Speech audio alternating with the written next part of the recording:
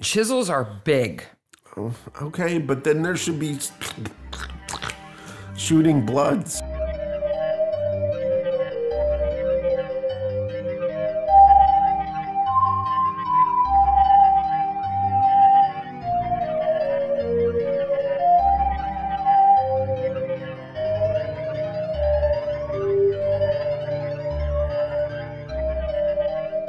Hey, Maniacs. Hey, Maniacs! Welcome to Midsummer Maniacs. Midsummer Maniacs is a podcast dedicated to the ITV series Midsummer Murders. Each week we dig into an episode of the show, including the murders, the mayhem, the loonies, and everything we love. We're your hosts. I'm Sarah. And I'm Mark. We're both maniacs. We are certainly maniacs. But you probably know that by now, episode 26. Yes. So just a little warning, if your show is too much for your kids, for instance, bad tacky clothing might be too much for your kids, then the podcast will be too much for them. But if they can watch the show, they can listen to the podcast. So can I tell you a story before we dive in? Yes, please tell me a story. So, as you know, last week I spoke at a conference, and it was a development conference for people who wanted to like grow their personal businesses or grow their small businesses. And I was talking about using social media strategically. Yes. And I just happened to kind of mention in this 3-hour workshop I was running that we did a podcast together, and how much fun it was and how interesting it was that it got us connected to all these new people that we didn't know. And, you know, it was really fun, and how podcasts had kind of made this resurgence. Like they were really big a few years ago, and then they kind of lulled, and then they came back. Yep. And I think they're here to stay. I agree. And there was this little old lady. She was at least in her late 70s. Okay. She's a volunteer helping out. And I was in the bathroom afterwards, washing my hands. And she comes up and she like looks both ways, like making sure there's nobody there. And she says, "Your workshop was really great, but I have a question. I was too embarrassed to ask it in front of everybody else." Yes. And I said, "Sure, I'm happy, I'll answer any question." And she says, "Where do you buy podcasts? Oh. Because I don't know, and everybody else seems to know, and I don't even have a CD player." I said, "Do you have a smartphone?" "Oh, yes. My grandson gave it to me. It's awesome." Okay. So right there in the bathroom, we walked through how to download Stitcher. Yep. And I found our podcast. Yes. And I said, "You've just subscribed to my podcast." And she was so happy. So happy. She's like, "Free? What are you talking? They're all of them?" I said, "Yeah." Yep. We just give them away. She just, "No." Yep. "Yeah." She's like, "This isn't some trick you've put on my phone to make them free for me." "No, they're free for everybody." It was like Christmas. I've talked to a few of our listeners, and we have introduced podcasting to quite a few people. I think so too. People who maybe weren't motivated to know much about podcasts until they heard about ours, and they thought, "Oh, that's something I actually am interested in, so it's worth me learning more about how they work." I had a listener who was like, "I'm sorry, I listened to your podcast on YouTube." I'm like, "You listen to our podcast. I don't care how you listen to it. If you like it, I don't care If how you're you getting listen smoke to signals or anything, thank you." This little old lady, her name was Martha, and I just wanted to pinch her cheek. She was the cutest thing ever. And now I just have this image of her sitting around, like, listening to every true crime, like, bloody podcast, like Last Podcast on the Left, and Making a Murder, and Serial, and she's just, like, giggling to herself. Well, what's her name again? Martha. Martha, if you're listening, thank you very much. This one's for you, Martha. Yes. So this episode, season 6, episode 3, Painted in Blood. Blood would be better than the paints that they use, or at least the results they get. Okay, so a quick story, okay? I love comic books. I've always loved comic books. 2005, I'm like, this is it. I'm going to learn how to draw, right? I got all the books. I got all the pads. I got the pencils, the erasers. I worked hard for 3 months. Every day after school and work, I worked really hard. You followed every little step-by-step tutorial on how to become a better artist. And then Sarah said, I said, I don't know how to draw something. And Sarah said, let me show you. And she drew something better than I could even draw after practicing every day for 3 months. And you quit. So I was like, that's it. I'm done. And you've never drawn anything since. Not a thing since. I feel so bad about that. But I'm a better artist than these people. You are. You definitely are. So this is Painted in Blood. Yep. Which aired when? Filmed in July and August of 2002 and broadcast date 17 January 2003. These episodes are as old as our kids. Yeah. Yeah. Well, yeah, they are. With 9.45 million viewers, directed by Sarah Hellings. And oh boy, I'm going to talk about her and her directing in this episode in particular. And Andrew Payne. She basically directed like almost a dozen Midsommars. Yeah. There's some cinematic moments in this that are really interesting. Especially this one. They stand out if you watch Midsommar as closely as we do. Now, I want to ask the listeners a question right up on the top, okay, before we dive in, and we maybe change your memory about this episode. When I realized this is the next one. Yes.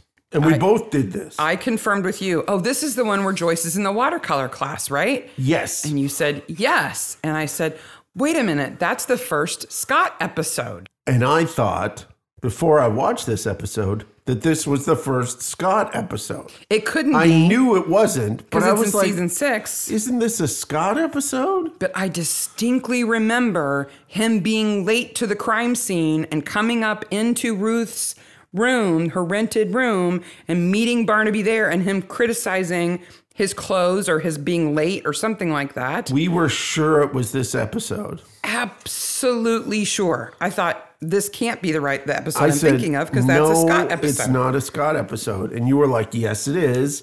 And I was like, I went through this in my brain already. Is this a Berenstein Bears situation? No, because the episode in which he's in the apartment is Orcus Fatalis. Is the room very similar? Yes, I think it probably is. It's an old lady who has a room and they break into the safe, remember? Yeah. Man, I would have bet good money if you hadn't told me what season it was and you just said the one where Joyce has the watercolor class, which sergeant is in it, I would have said, Scott, $50, Scott. Absolutely. I would have agreed before I started watching it. Maybe it's just us. I don't know. Oh, but there's other awesome things in this episode. Absolutely. Linda Tyrell's awesomely bad clothes. Okay. Wow, pleather pants with a belt. There are some spectacularly bad outfits. I've never seen pleather pants that look like they've been ironed. And she, the thing is, she pulls them off. It suits her character. In the sense that it suits her character perfectly. Yeah, but she's like a Diamond Geezer's wife, you know? Totally. I get so obsessed with strange things. I spend the whole first outfit, the red miniskirt, the one she's in when she gets knocked down. That has like velvet printing on it, and then the coat. Jacket. Mm-hmm. Yes. I spent the entire time looking at her going, do you have a top on? You wanted to know if she had something underneath the jacket? I don't think she does. I don't think she does either. She bends down at one point and the jacket rides up and there's bare skin there. Yeah. That is not workwear. That's not how you wear a jacket like that. You at least wear like a camisole underneath it or something. Something.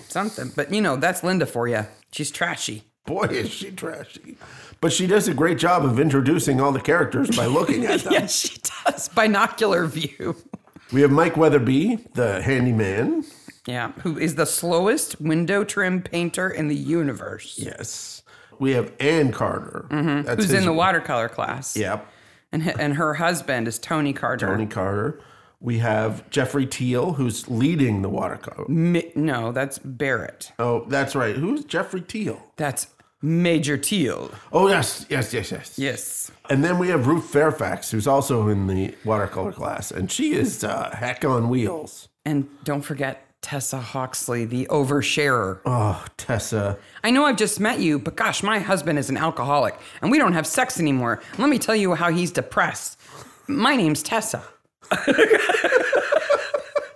a minute. You just overshared all that stuff and we haven't even exchanged names yet? Jeez, woman. So she's looking over the green at Tony's house to see if the curtains are closed.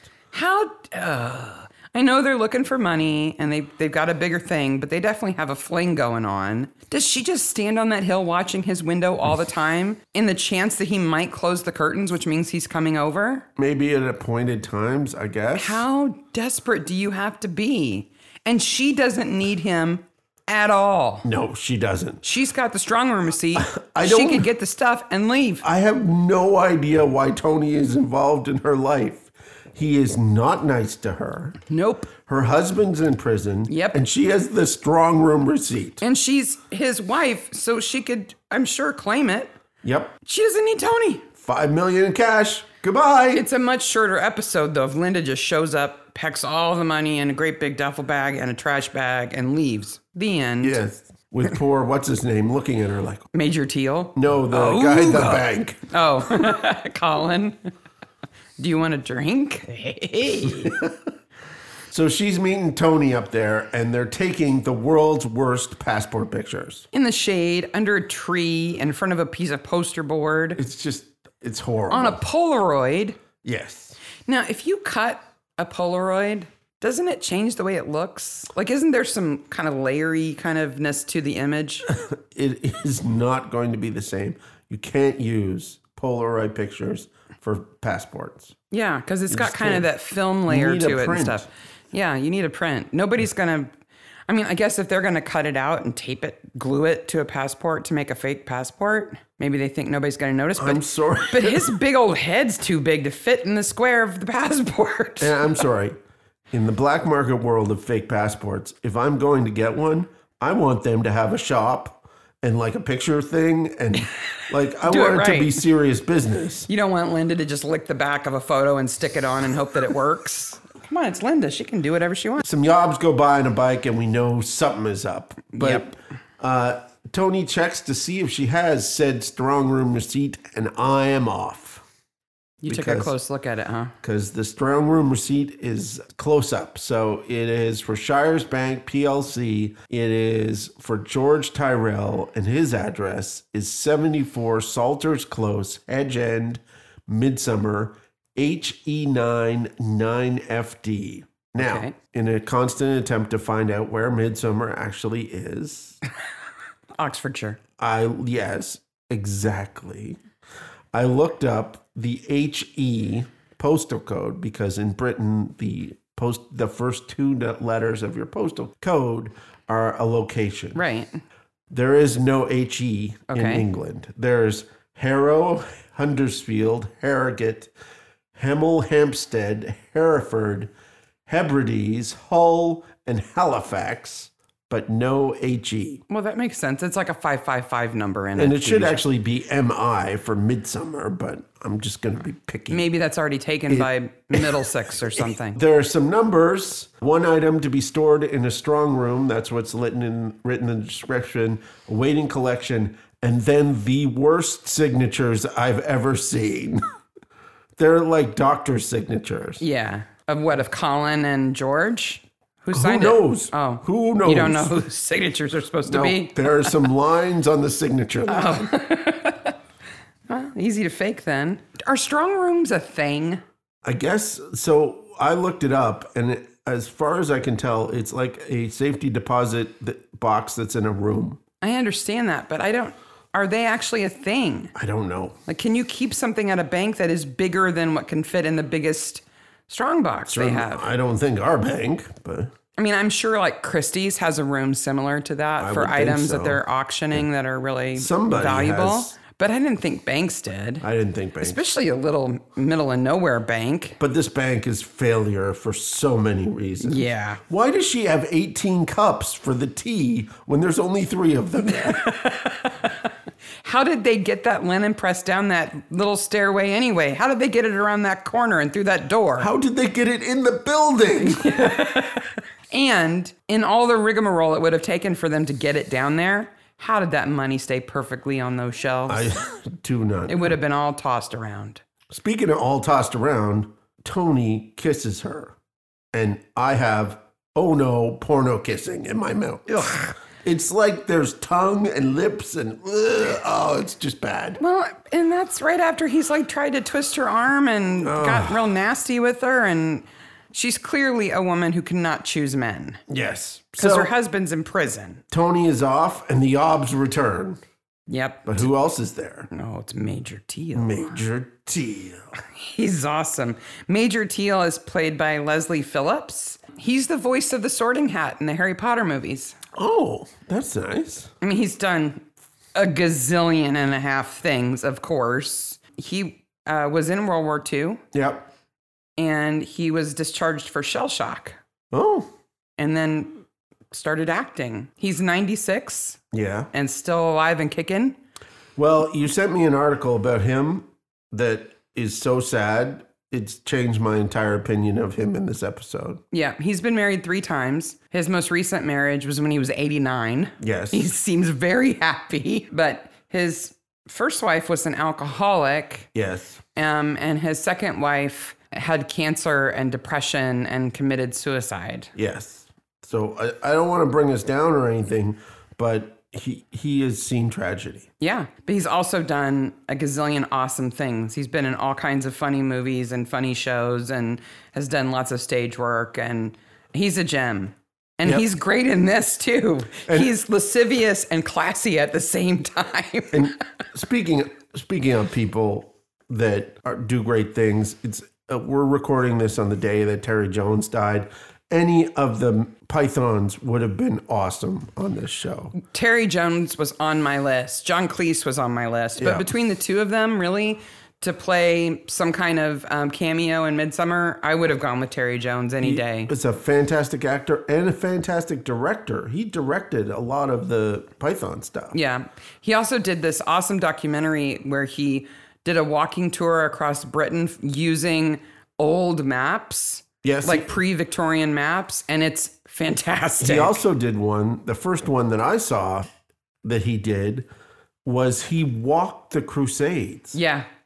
Like he walked from England to the Holy Land. Super knowledgeable as a historian. Absolutely really fantastic. Funny. We'll miss him. But Leslie Phillips, still alive and kicking. Yes. And he... And flirting with the ladies. Sees the Obs steal her purse and tries to help her and maybe grab a little bit. Let me give you a hand, my lady. On your butt. On your bottom. Her ankles is what he really likes. He does like her ankles. And she pushes him off and almost runs him over. And he's still magnificent. Joyce can't find her brushes. Yeah. And you know something bad's going to happen because Joyce has got a new hobby. Yep. So somebody's going to die. I love when she's got her tote bag with her brushes in it, and Tom's like, they're right there. And she's like spinning around, and of course they're behind her in her bag. Yep. It's cute. She's like chasing her tail. Yep. He's reading the paper, and I'm desperately trying to see what he's reading. You're trying to read the paper. We don't get a good scene. And he calls Midsommar Flory, is that what it is? Yeah. A haven of tranquility. This I'm going to say it is because we only get one bloody murder in this whole episode. Yeah, really. This is, and we've talked about this, as close to a procedural as Midsommar gets. And it's also as close to sort of interforce politics that we get. I mean, a lot of police shows, you've got detectives who are constantly in conflict with their bosses, or you've got constables who are, deceptive or layabouts or whatever. And you just don't get that in Midsommar. There's always that internal politics. You don't get it in Midsommar, but we get a call from the chief constable. Yeah, but that's one of the things I've always loved about Midsommar is that you never get the sense that there are forces within the police force that are working against them. Until this episode. But it's not for the usual politics reasons, right? These are bad dudes. They're bad cops. But I like that we get that little view of how Tom would respond to those kinds of politics. Well, and I also like how Troy relates to it honestly at first, that he's excited to be part of their team from the Met, basically. But then he's like, now, wait a minute. Y'all are idiots. Yeah. And Tom's happy for him. I mean, Yeah. he's disappointed that he's off the case. And he certainly doesn't like the sort of underhanded, behind the scenes way that the case has been taken away from him. But he's genuinely happy for Troy to have this opportunity. I agree. Right? That shows a little bit about their relationship. So Joyce is in the painting class. Major Teal comes to the cop shop to report the crime that he's witnessed, even though Linda hasn't come in to report it. And so the watercolor class is The Costin Watercolor Society. Alan Pinkney, Ann Carter, Mr. and Mrs. Bainbridge. They don't get a first name. We're working in gouache. Gouache. If you don't know, gouache is a method of painting using opaque pigments ground in water and thickened with a glue-like substance. Yes. I didn't know that because I'm not an artist, as we Now covered you earlier. know. Tessa Hockley, who shares too much, and Ruth, who is not really Ruth. Ruth is not part of the Watercolor Society. Oh, that's true. She's not part because she's been there for 6 months. Yeah, she painting just the happens same to be house. painting in Yeah. Midsummer Flurry. How is, wow, that's a coinky dink. I don't know. I think if you get into these kind of pastoral, beautiful villages, you probably got artists all over the place. Then how did what's his name know that she was going to be there? Because they put her there. Oh, I guess. Undercover to observe Tony and his curtains. That's her whole job. So she pretends to be a painter so she can watch his curtains and work out the pattern. I need that job. I'd wear the fat suit too and the boobs. You'd paint better than her. Well, I certainly would. Well, when Major Teal comes in to report the bag snatching, that's when we learned about Operation Pond Life. Operation Pond Life. There's a sign in the background that just says murder in giant letters and nothing else. And then some guy's face. It's like, bruh. He's like most wanted or something. Yeah, something. I did a little bit of research into how operations are named, Okay. and I couldn't find stuff that was specific to the UK, but I found sort of law enforcement in general. Yeah. The policemen or detectives involved in an operation like this never name it. No. It's higher ups, isn't it? No. The operation is usually named by a clerk, Oh. the person who is going to maintain the file, initiates the file, and they either go alphabetically through a list like the way hurricanes are named, Yes. or it's utterly at random, Oh. though they are allowed to reject names that might damage the investigation. Okay. So if they called this like Operation Bag Pond, Snatch. Pond Scum, Yes.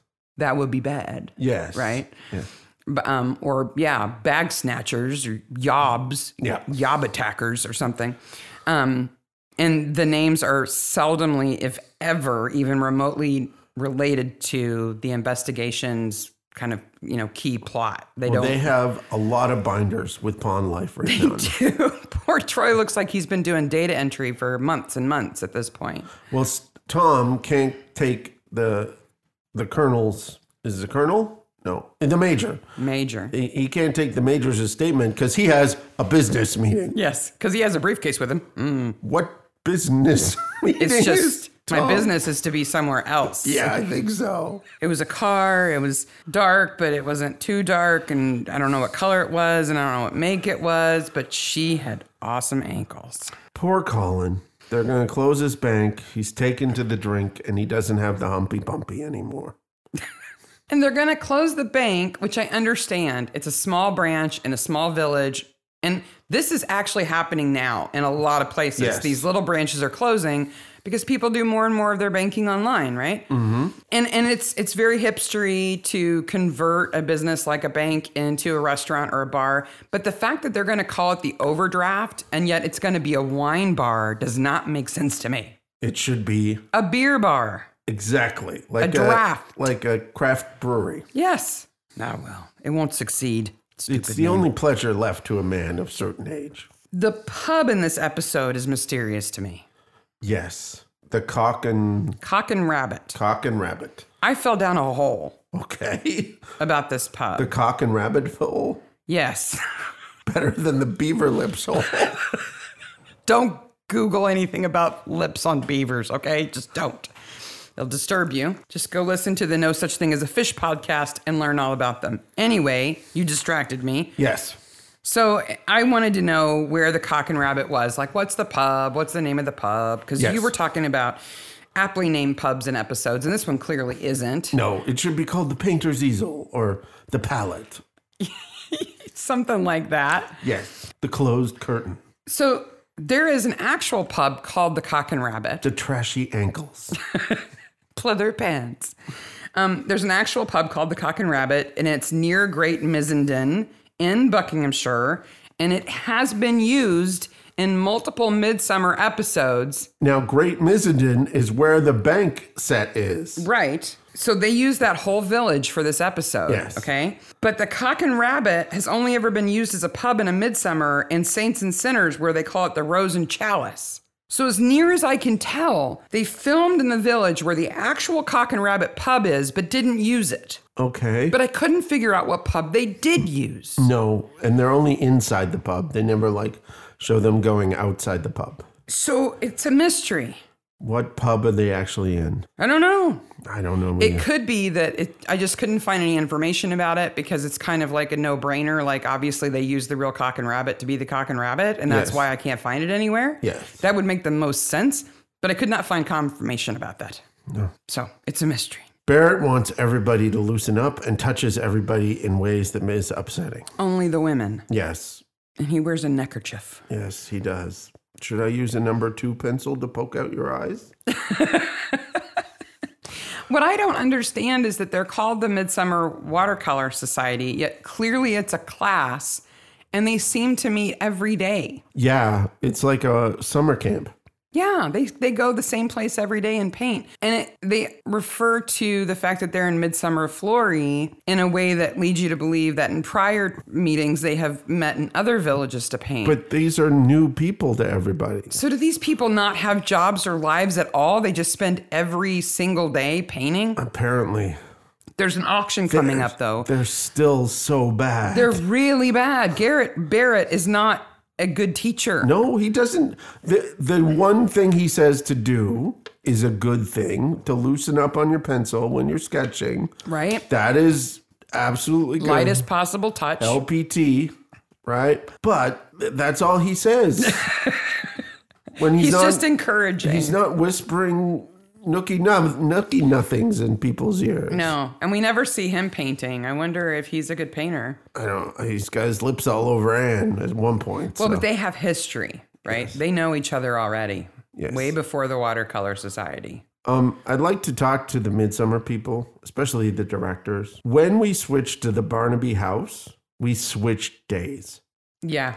And we have no concept at all that happened. It is clear at this point in the series that they have no concern with continuity about what day it is. No. In my notes at this point, I'm like, what day is this? Is this the same day as the bag snatch? But they do that common thing where they set some kind of deadline at the end. Yes. So there's the auction is so many days away. So we know we're at least between now and then.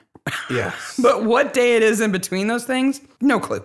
No. It's just a big old flow of not so much murder. So after a morning of painting, they're all going to go to the Cock and Rabbit at 12:40, which I'm like, that's a little late for lunch. it's a little late for lunch. But they probably don't start until 10. I guess. Joyce notices some stuff. She notices Ruth's hat and then, Gets nosy about her painting yeah. and looks at it like, that's not bad. I'm like, what is wrong with you, woman? She is horrendous. Of course, all Joyce has done to this point is sketch. So Yes. what does she know? And she finds Ruth's body. Of course she does. Because That it's is Joyce. clearly breathing. She's the only corpse in this episode, but she's not the best corpse. No, Because exactly, she's a exactly. very bad corpse. And if you can breathe through a fat suit, like, come on. She's got pancake makeup. She's got a wig, fake eyebrows, glasses, all that stuff as an actress to disguise herself. And yet she can't hide her breathing she's for 2 seconds. She's clearly breathing. Clearly. So then we have the shot. Yes. So we are returned to the scene of the crime with Sacco there, and the director has been watching too many Steven Spielberg movies. Oh, I don't think it's too many. I think it's great. No. Sorry. It's an awesome shot. It is clearly a reference to Steven Spielberg. Mm-hmm. It is called a oneer, and it is a shot that is a long take that the camera moves to different spots, and so that long shots become medium, become close up, become medium, become long shots again. And it's continuous. There's no edit. Yep.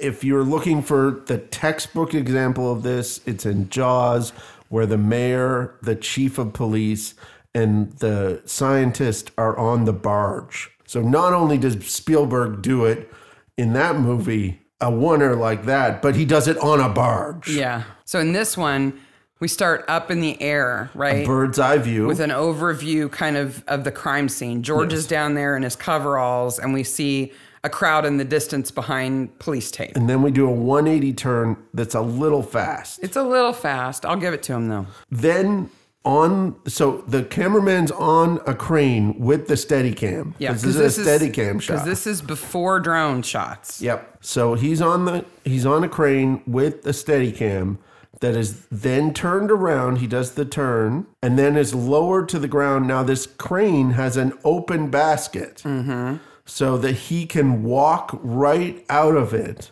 with the Steadicam and not make it like blah, blah, blah, blah. And not only does it lower, but it goes, the arm extends forward and down. And skims the ground. It's almost like a sweep. Yeah. And then he seamlessly steps out of the crane and walks towards the police tape so that he's got Joyce and Tom in frame. Then the part that I find most amazing, second only to stepping off the crane without a bump, he must have a Steadicam rig on, which if you've never seen one, just Google it. You've seen them before, you just didn't know it. He must use the Steadicam and pivot the camera way to his left, like across his body, because he goes over the police tape to film them talking without touching it or without going through it. And it's contiguous there. We've seen it. And then he sweeps it back across the police tape. And then he goes back behind the ambulance, behind where the undertakers are, back to the scene of the crime. There is like 50 people in this scene. All choreographed to move across the scene, behind the scene, back, over. Without a doubt, the best single shot in Midsommar so far. I would say the episode with the aliens, with the crop circles, when they're walking through the wheat. That's a great shot. That's it's beautiful. But it's different. Yeah. But if you didn't notice this shot, I strongly encourage you, go back and rewatch just this scene where we have the initial crime scene investigation going on and watch it closely, because you don't appreciate it if you don't notice that it's one continuous shot. But when you do notice it, it's amazing. We've watched it 5 or 6 times. It's just a great piece of work. Whoever shot it, good for you. Yep. It's 1 minute and 8 seconds long of brilliance. It's incredible. Yeah. Wow, we just totally nerded out there. Yes. We should move on. She's a mystery woman. She got stabbed in the back with a palette knife. I know, with a chisel. With the chisel. That's not going to kill you. Chisels can be pretty sharp. I know it's going to be pretty sharp, but like, again, the single stab wound always bothers me. Chisels are big. Okay, but then there should be shooting bloods. It also depends what kind of chisel it is. And I'd have to look at it again when they recover it. Yeah. But like, I have chisels that are called haftless chisels. They don't actually have a handle. Yeah. And the handle end, where a handle goes, is actually much sharper than the other end. Ah. But I think this one has a handle on it.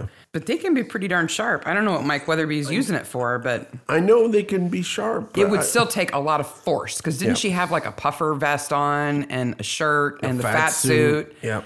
But if you got it through all that, it would do some van damage. Okay. We go to the Carter's house because Anne and Tony are going to fight. The house is fucked.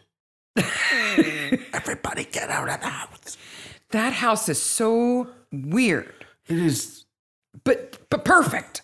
It's perfect. Whoever set dressed it did such an awesome job, because it's clearly like we haven't always had a lot of money. Now we have a little bit of money and we want to show off our money, but we don't really have taste yet. And so we just have lots of stuff. And Anne is perfect as Because she used to be like Brenda. I'm sure she did. Linda. Yeah. I'm sure she used to be like Linda. When she was younger. When she was younger. But now she's more comfortable. And she basically got out of the life, which I think she was pleased with. Yeah. When they went into witness protection scheme. Do they call it that in England? Because that makes it sound really skeezy. But they are. But Anne does a great job of that. Yeah. But why in hell would they move him in the witness protection program to a village that is the same village where his co-conspirators hid the money? I know they don't know that the money is there. It makes more sense that they send him up with Perez up in the Shetland Islands. Yeah, they should have moved him real far away, and made them change. All they did was make Tony shave the bad beard off. He didn't even change his first name. No, he's still Tony. But, actually, that's kind of common because it helps people acclimate to their new names. Oh, okay. If they go by a version of their, maybe he was Anthony before and now he's Tony. I've never been in the witness protection scheme, so I don't know. Well, when I was, it was, I was still Sarah. I have fled a country, but... Fled? Yeah. It was under different circumstances. But man, their place, they've got 1920s bronzes next to bobblehead dolls and China figurines. So weird. And it's just so much stuff. It's just lots. It's like trashy Rococo. Yeah, I like that. It's like Tat Rococo. Tony is super paranoid. He thinks the house is being bugged. So now Barnaby and Scott go to the flat. It's Troy. It's Troy. Wait a minute. Mrs. Metcalf is the most flat, boring character ever. Oh, I like her. She's nice and everything. She's proper, but secretly judgy. She's quite judgy. I wouldn't want to live with her. Ruth has this room. No pictures, theatrical makeup. Yeah. And Ruth's room is weird. Yes. She has a microwave and a hot plate.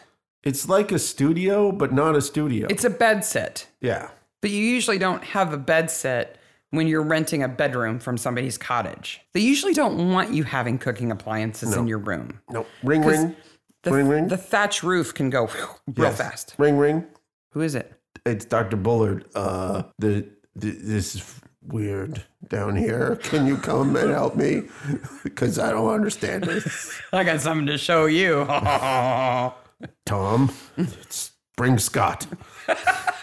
I love how many times they either holler at each other, any of them, holler at each other or call each other and say, I've got something you need to see. That would make me nuck and futz. Yeah. If you called me and said, Sarah, come right away, I've got something you need to see, I would say, what? And I'd say, she's got a wig on and a fat suit. I would say, whoa, I got to come see that. Exactly. Right? But I wouldn't say, oh, that's okay. Just don't tell me. Keep it a mystery. Let me stop everything I'm doing. But where would we put the commercials in our everyday life? Yeah, that's true. How would we have that suspense? Joyce, of course, has found the body. Oh, no. Oh, Tom. And so she needs a ride home. So Mrs. Hawksley... Is she Glenda the Good Yes. Witch? Oh, put on your shoes. There's no place like home. Every time I think of her discovering a body, I just think of her on that stage looking at Tom with that fear in her face after what's-his-face cuts his own throat. And now she's like, oh, another body. Yeah. But Tom should be nervous because the last time somebody drove Joyce home after she saw a dead body, murderer. It was the killer. Murderer. I would be like, Mrs. Hawksley, we need to talk. Oh, I'll talk. You're clearly By the killer. By the way, my husband's penis is this long. But it doesn't work, so it doesn't matter. And his head's shaped like a light bulb. He has bowel problems, too. He has his own theme song. It sounds like music box music. That's the music that plays every time he drinks the vodka in the bottle. So they go to the morgue. Ruth is all in this fat suit stuff. Troy finds the murder weapon, and they go back to her flat and are basically trying to figure out what's going on. Because the first time you see this episode, you're like, what is going on? Yeah. And then they're going to go look at the body again the next morning after George has done some more investigation because it takes him all night to get the fat suit off. And she's gone. And I'm like, that table has holes in it. Yeah, for drainage. Scrubbing it. Yeah. I'm like, shouldn't you spray that or something? my man. Well, I think he's kind of drying it, really. Okay. It's been sprayed off. The body's gone, and it's been released to DC Nolan and DC Barkley, or should we call him DC Scumbag Jr.? Mark Gudgeon. Mark Gudgeon is their DC. Mm-hmm. DCI. Linda finally reports to Barnaby about her bag, and man, he reads her right away. Yeah. She thinks she's so clever, and he smells a rat. Seen a doctor? Immediately. He's like, pond scum. There's a little alarm going off. And then she gets snippy with him. Okay. That's not the way to turn him around to your side of the story. No. The nastier you get, the more suspicious he is. I love when he has the strong room receipt in his hand in the little plastic sleeve, and she goes to grab it, and he just pulls it away and sets it down. Like, no, you're not going to have that. So then we have this weird scene. Barnaby goes to look and finds the medicine for Angela Browning. She was on antibiotics. Which is Ruth's real name. Yeah. Right? And then Tony and I can't remember her name. Tony and Linda are skulking around in the woods because Barnaby goes up there and finds the Polaroid box. If you're going to skulk in the woods, don't wear bright outfits. Or pants that probably go... They make the snowsuit sound for sure. And Tony contemplates hitting Tom with a log. A conveniently placed log. But like, how to get yourself in even more trouble. Well, and then they're like, shh, don't let Barnaby hear us. Yeah. I'm like, he's 5 feet away. And it's clearly on to you anyway. I was expecting the poacher from the last episode to be hanging out in the bush too. And Tom and Joyce have dinner where Joyce, because Tom's like, I know I'm not on the case anymore and I'm not supposed to talk about it, but tell me everything you heard today when those creeps were interviewing you. Yeah, he doesn't really do. And she's like, I hope you're not going to get all messed up in this, but I'll tell you everything. Yeah, but they have dinner by candlelight. They do, and that's a common theme we've seen. What do you think of that? I think when Cully...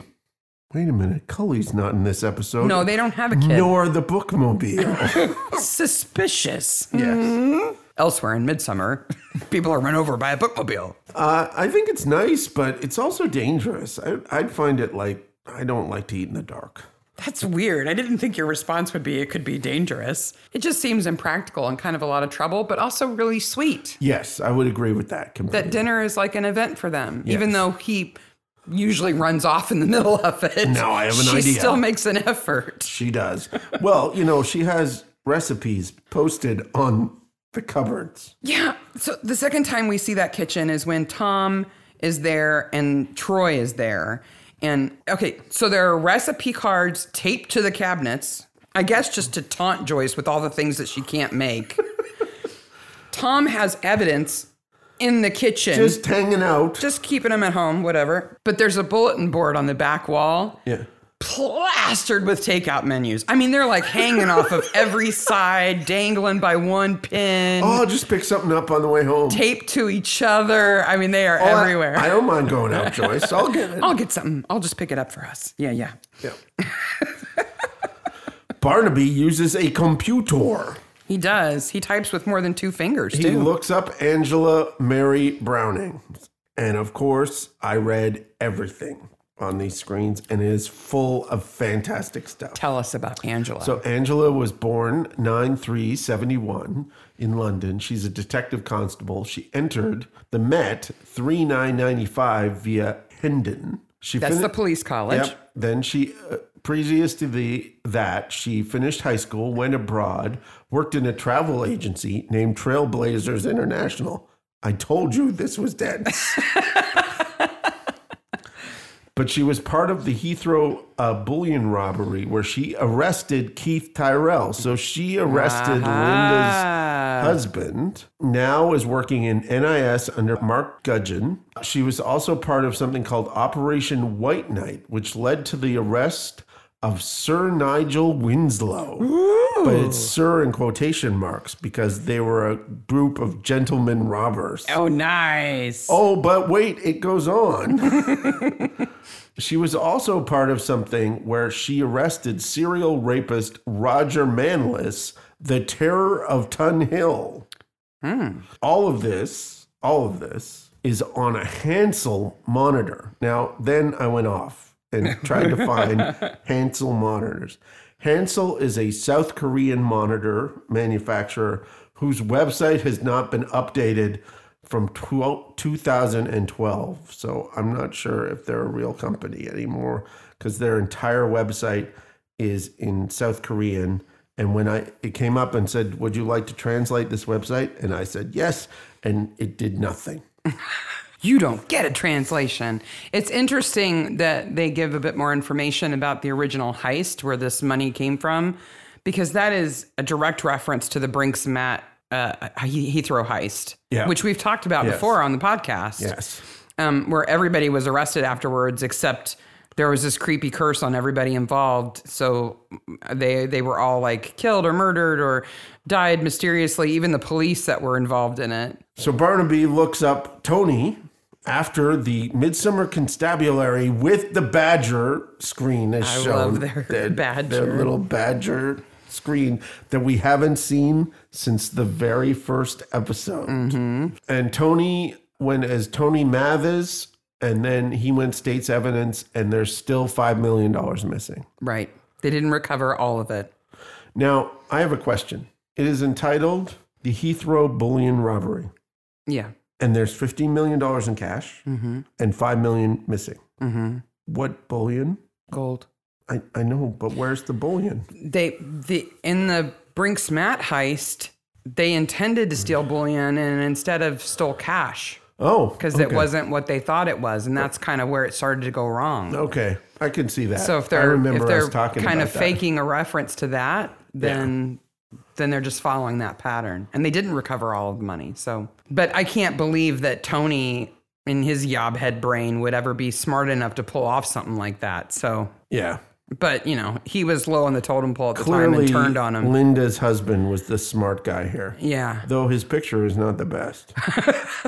Well, mugshots seldom are. Speaking of ugly people, let's go to the hospital. Jason. Who is one of the obs who stole the car, who cracks under pressure in 2 seconds. Oh, it's not even pressure. Yes. Well, I think it's like, you hit her. No, it was Richie. I think he's got a little sugar high from all the Starburst, Twix, Smarties, and surfing mags that he's been reading and eating. Surfing magazines? These surfing magazines. Because, Oxfordshire is the place for surfing. And then he's listening on his Alba disc player, and he's listening to some tunes. He's jamming. And Tom just yanks it out. Gets all the information from him. Barnaby's got this whole thing figured out. But Troy has been working with the other detectives. Mm-hmm. And at first, Troy's pretty happy about this. And like you said, Barnaby gives him some credit. But Troy pretty quickly figures out they're idiots. When one of them runs Troy out of the interview room with Mike Weatherby, I want to hit him on Troy's behalf.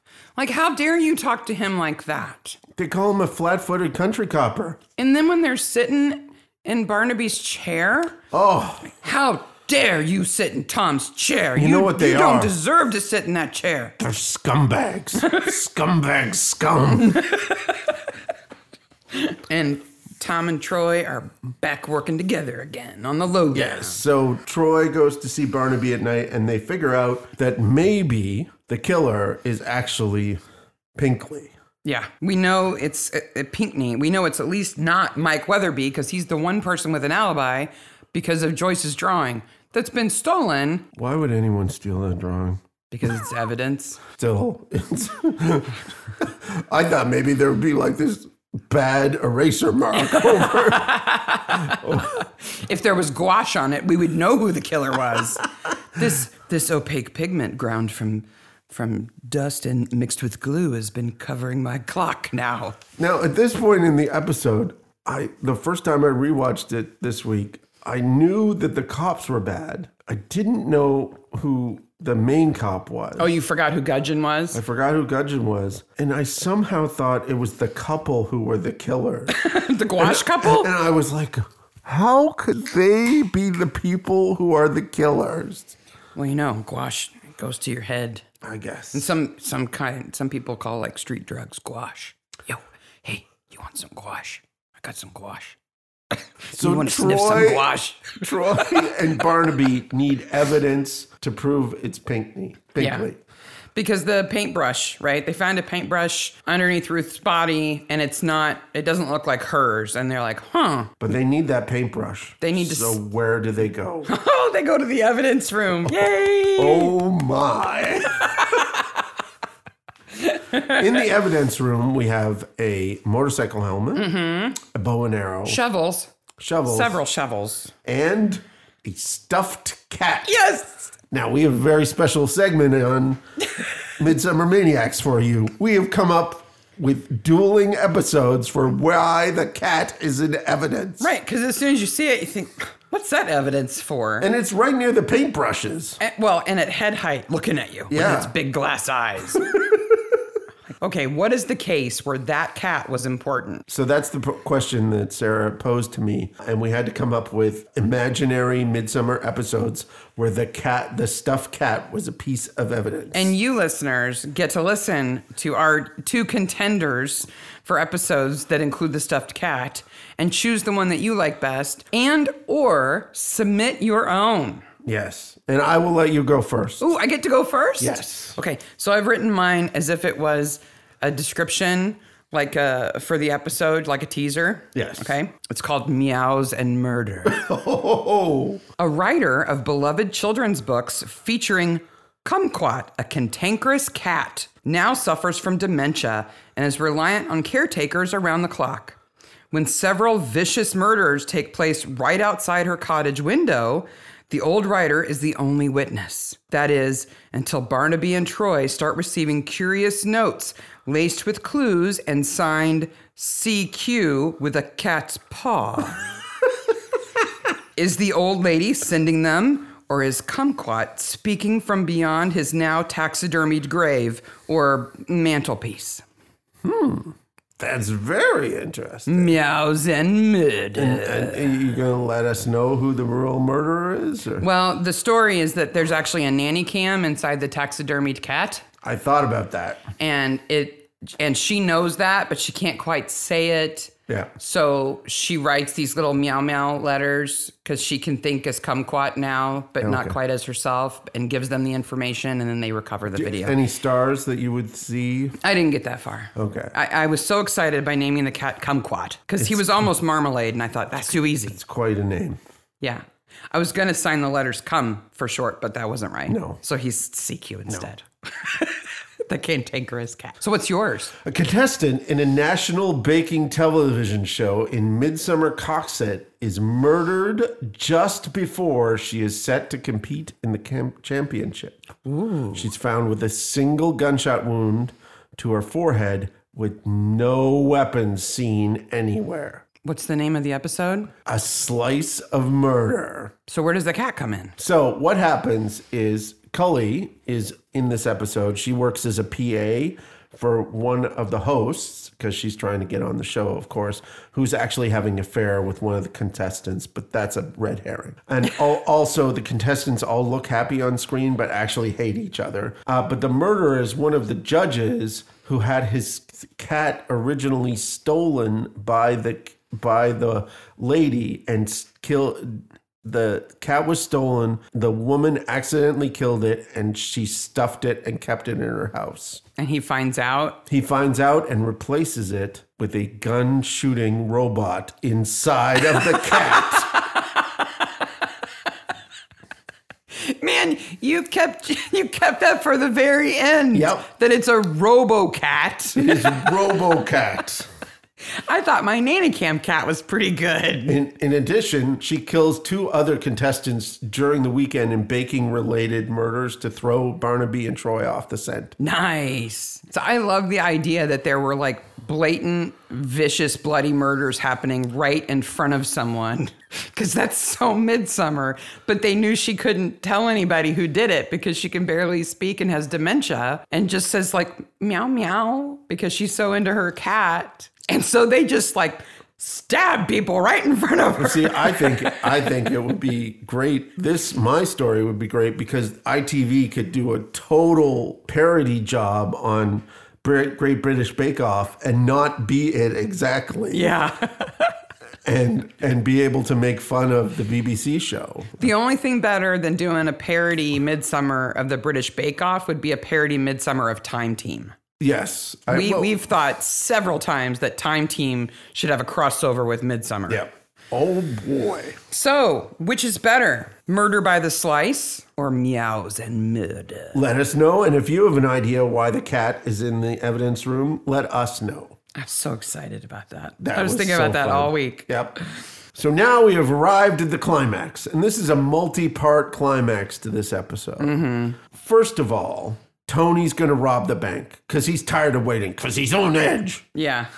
Okay. He's so stressed out because he can't get the strong room receipt. So because Barnaby has a strong room receipt, they'll never suspect that it's us bringing it into the bank. Except I'll do it with no mask on. In broad daylight. In broad daylight. Well, it doesn't matter because Collins found the money already. He's stuffing it in his shirt. And then the old lady's like, Inspector Barnaby's here. And he's like, I'm just going to put this back. Poor guy. He looks so sad when he's putting it back. So Colin's like, oh, there's money in there?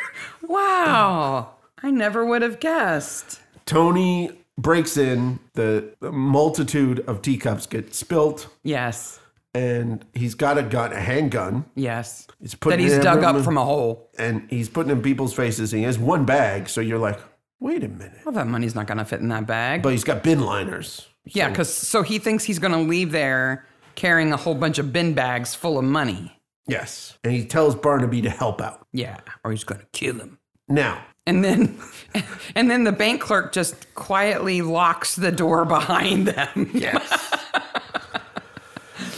So when they have locations in which I can find where the location is, the CD store, the art shop, I try to find them based on what is seen. Okay. You want to know what storefront was used as that storefront. And through this whole episode, I've been trying to find what the bank is. The Shires Bank. Shires Bank.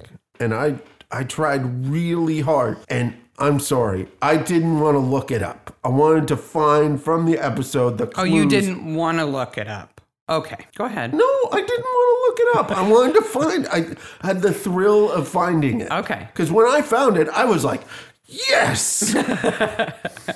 So I find the location of the shop across the street, and I turn the Google Maps around. Yeah. And written on the side of the building where it used to say Shires Bank is the word Swigfigley. Yeah, it's just the Swigfigley. And I'm like, What the fuck is this place? It's the Swigfigley. You don't know about the Swigfigley? So I type Swigfigley into my search engine, and it ends up that 8183 High Street in Great Messenden, HP 1600AL, is the Roald Dahl Museum and Story Center, and I want to go.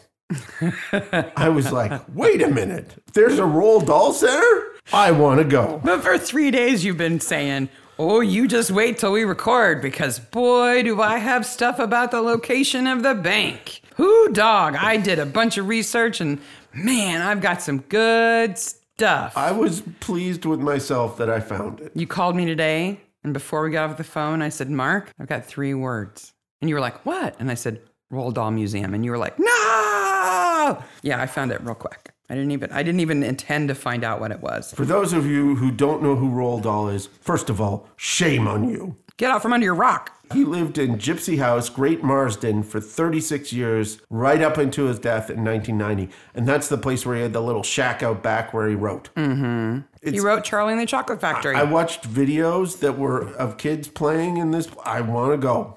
So the interior shots are not of that building. No. And they only used half of the museum front as the bank. Yes. Next time we're in England, we're going to this building. Yeah. By the way, if you want to invite us to England, we'll come. Troy comes along, sees the dropped tea tray. Figures out what's going on. And hits the fire alarm. And now he's Action Troy. And Tony has forgotten what things are. What's that? It's an alarm, dude. Have you ever seen a fire alarm that has a reset button in the middle of it? No, certainly don't have them at school. It's convenient. Yes, it is. For this. Like, oops, sorry, no, it's not on fire, right? Troy throws a fire extinguisher at him, and there is a gunshot. Yeah. This is and pretty then exciting. they're wrestling with a gun, Yes. and it's almost aimed at Troy's head at one point. It is, but they subdue him. They do. Get the bank back in order. We got more stuff to do. There's more bad guys coming. Get ready for the second wave of bad guys. By the way, the Major is fatally drawn to the dark side of ankles. Did you make him German there for a second? The dark side of ankles. Of uncles. Oh, Linda, I love your uncles. They are so fabulous. And there's this whole bunch of other stuff that just red herrings all over the It's place. just a very busy little street for a little while. It's very busy. Anne pulls up and doesn't quite close the door of her car, though I don't know why. And then Teal is like, why don't we both go touch ankles? We could have a threesome in the Cock and Rabbit. Now that he is Major Teal. And then there's this shot of Joyce painting. Do. Meanwhile, Joyce concocts another murder. And then there's a cat fight. Linda's like sinking in her car, and Anne's like, get out here. I'm going to knock on your window again. Knock, knock, knock, knock. Get out here. I would have just grabbed the convertible top and yanked it back. Yeah. So the DCs arrive. They have 2 bags. They're really ready. They got 2 gym bags. 2 gym bags. And they're like, $5 million. This is awesome. And then Barnaby and Troy are like, thank God you're here. I love it. I love that Tom and Troy, after being sort of separated for part of the episode, now are in cahoots against the bad cops. It's like, yay, it's a good feeling. Yeah. So they find out, they're like, well, we're not used to dealing with this much money. So we're going to have to have you sign off. We're sure glad you're here to help because this is above us country cops. Yes. And then Colin just locks them in. Yep. Do. And we find out that Pinckney is Gudgeon. Gudgeon. The actor does a great job because he goes from being this kind of, is this pencil right kind of guy to being an authoritative DCI. And he's like, oh, shut up, Barnaby. You don't know what you're talking about. And Barnaby's like, no. Yes, I do. You're like, the murderer. Yeah. And I like that his sergeants turn on him when they find out that he killed Angela. Like, that's a step too far for them. I don't believe that. I believe they're looking for a way out. And the way out is, oh, you said there would be no violence. Either way, it's clever writing. Yeah. Because it makes them a bit more interesting. Yes. Than just, a couple of thugs. So everybody's taken away. The money is taken away. And poor Colin is left in the basement. Yeah. And Barrett comes along because he's looking for Anne, who he loves. Yes. Why does he end up in the basement of the bank looking for Anne?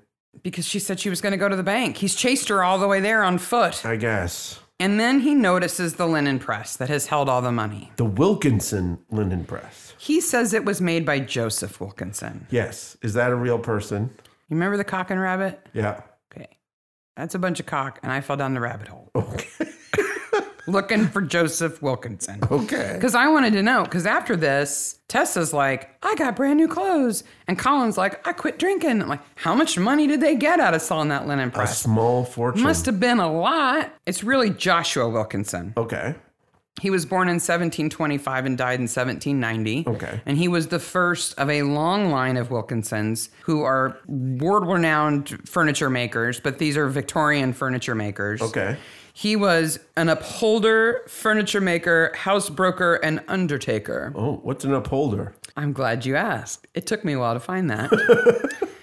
I had to find the most... Longer than me finding the Roald Dahl Museum? I had to find the website of the most worshipful brotherhood of upholders. Oh. To find out what it is. Excellent.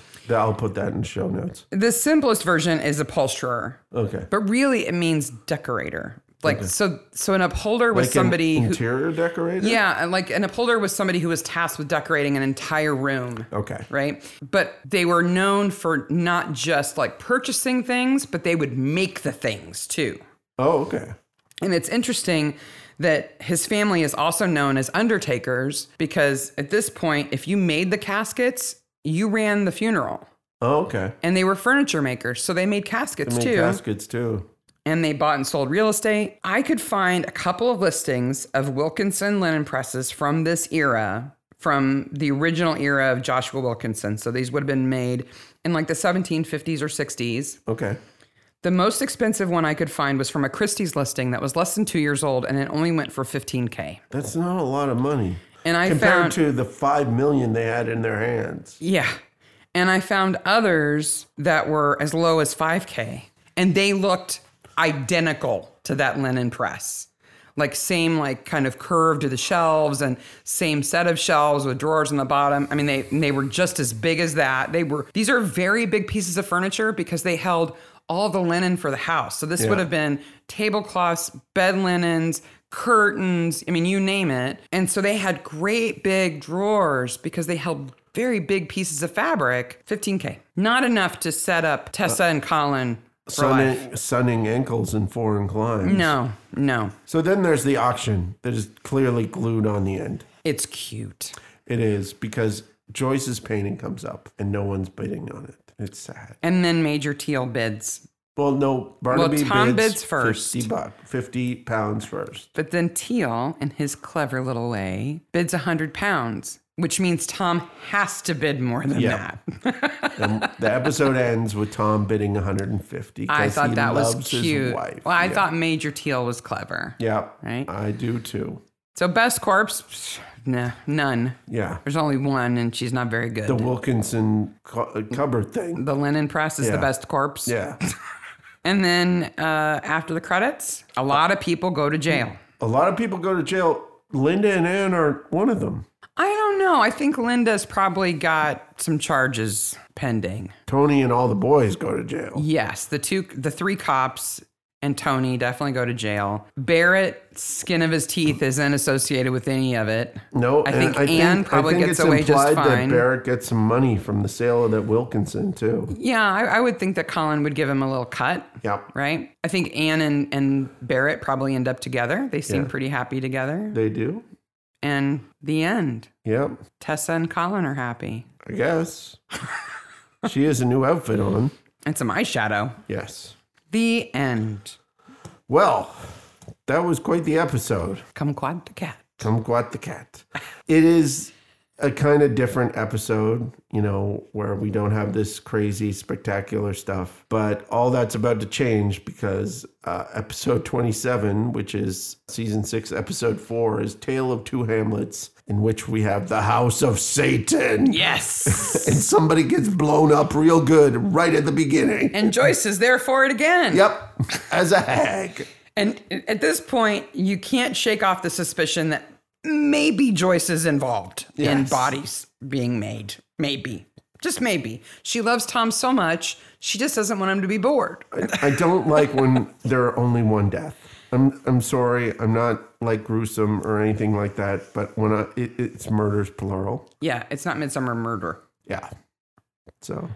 And you just don't get the variety when there's only one. And there's lots of people who could have got killed here. Yeah, there's plenty of people Dave who died. Whiteley could have got killed. The Gouache couple could have got killed. The The Gouache couple could have overheard something and they could have got killed. They would have been great corpses. The landlady could have got killed. Absolutely. Oh, so many opportunities for corpses. And the other thing could have got killed. Yeah.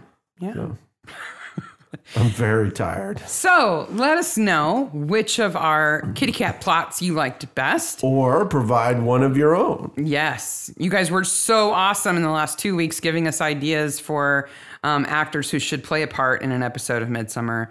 So we have high expectations. You guys are so creative. I'm really excited to see what you come up with.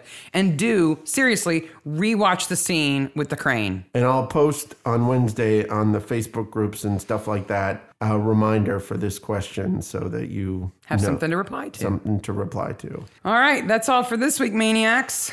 Remember, we're on Facebook and Instagram and the Twitters at midsummermaniacs.com. We have an email address of midsummermaniacs@gmail.com. We're on the Reddits. The new episodes are being broadcast in the UK this week.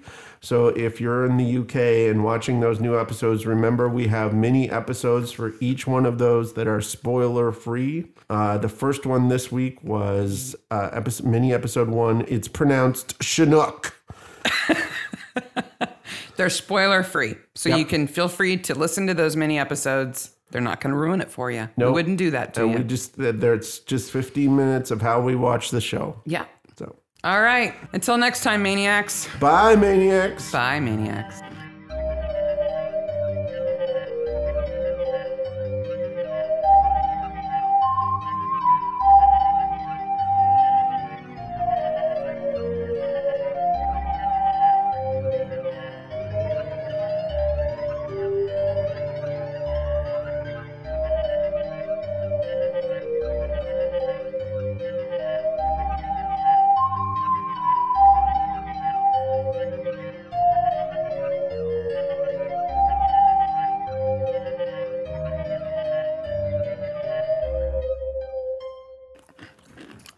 We need to move on. We need to hit the Jackass detectives and how they treat Troy. Yeah. And then we need to get to the evidence room. This says that the Cock and Bull, they did the interiors there. Oh. It's Cock and Rabbit. It is. Also, there's a whole thing about Roll Call. You can talk about that when they're in the strong room. Okay.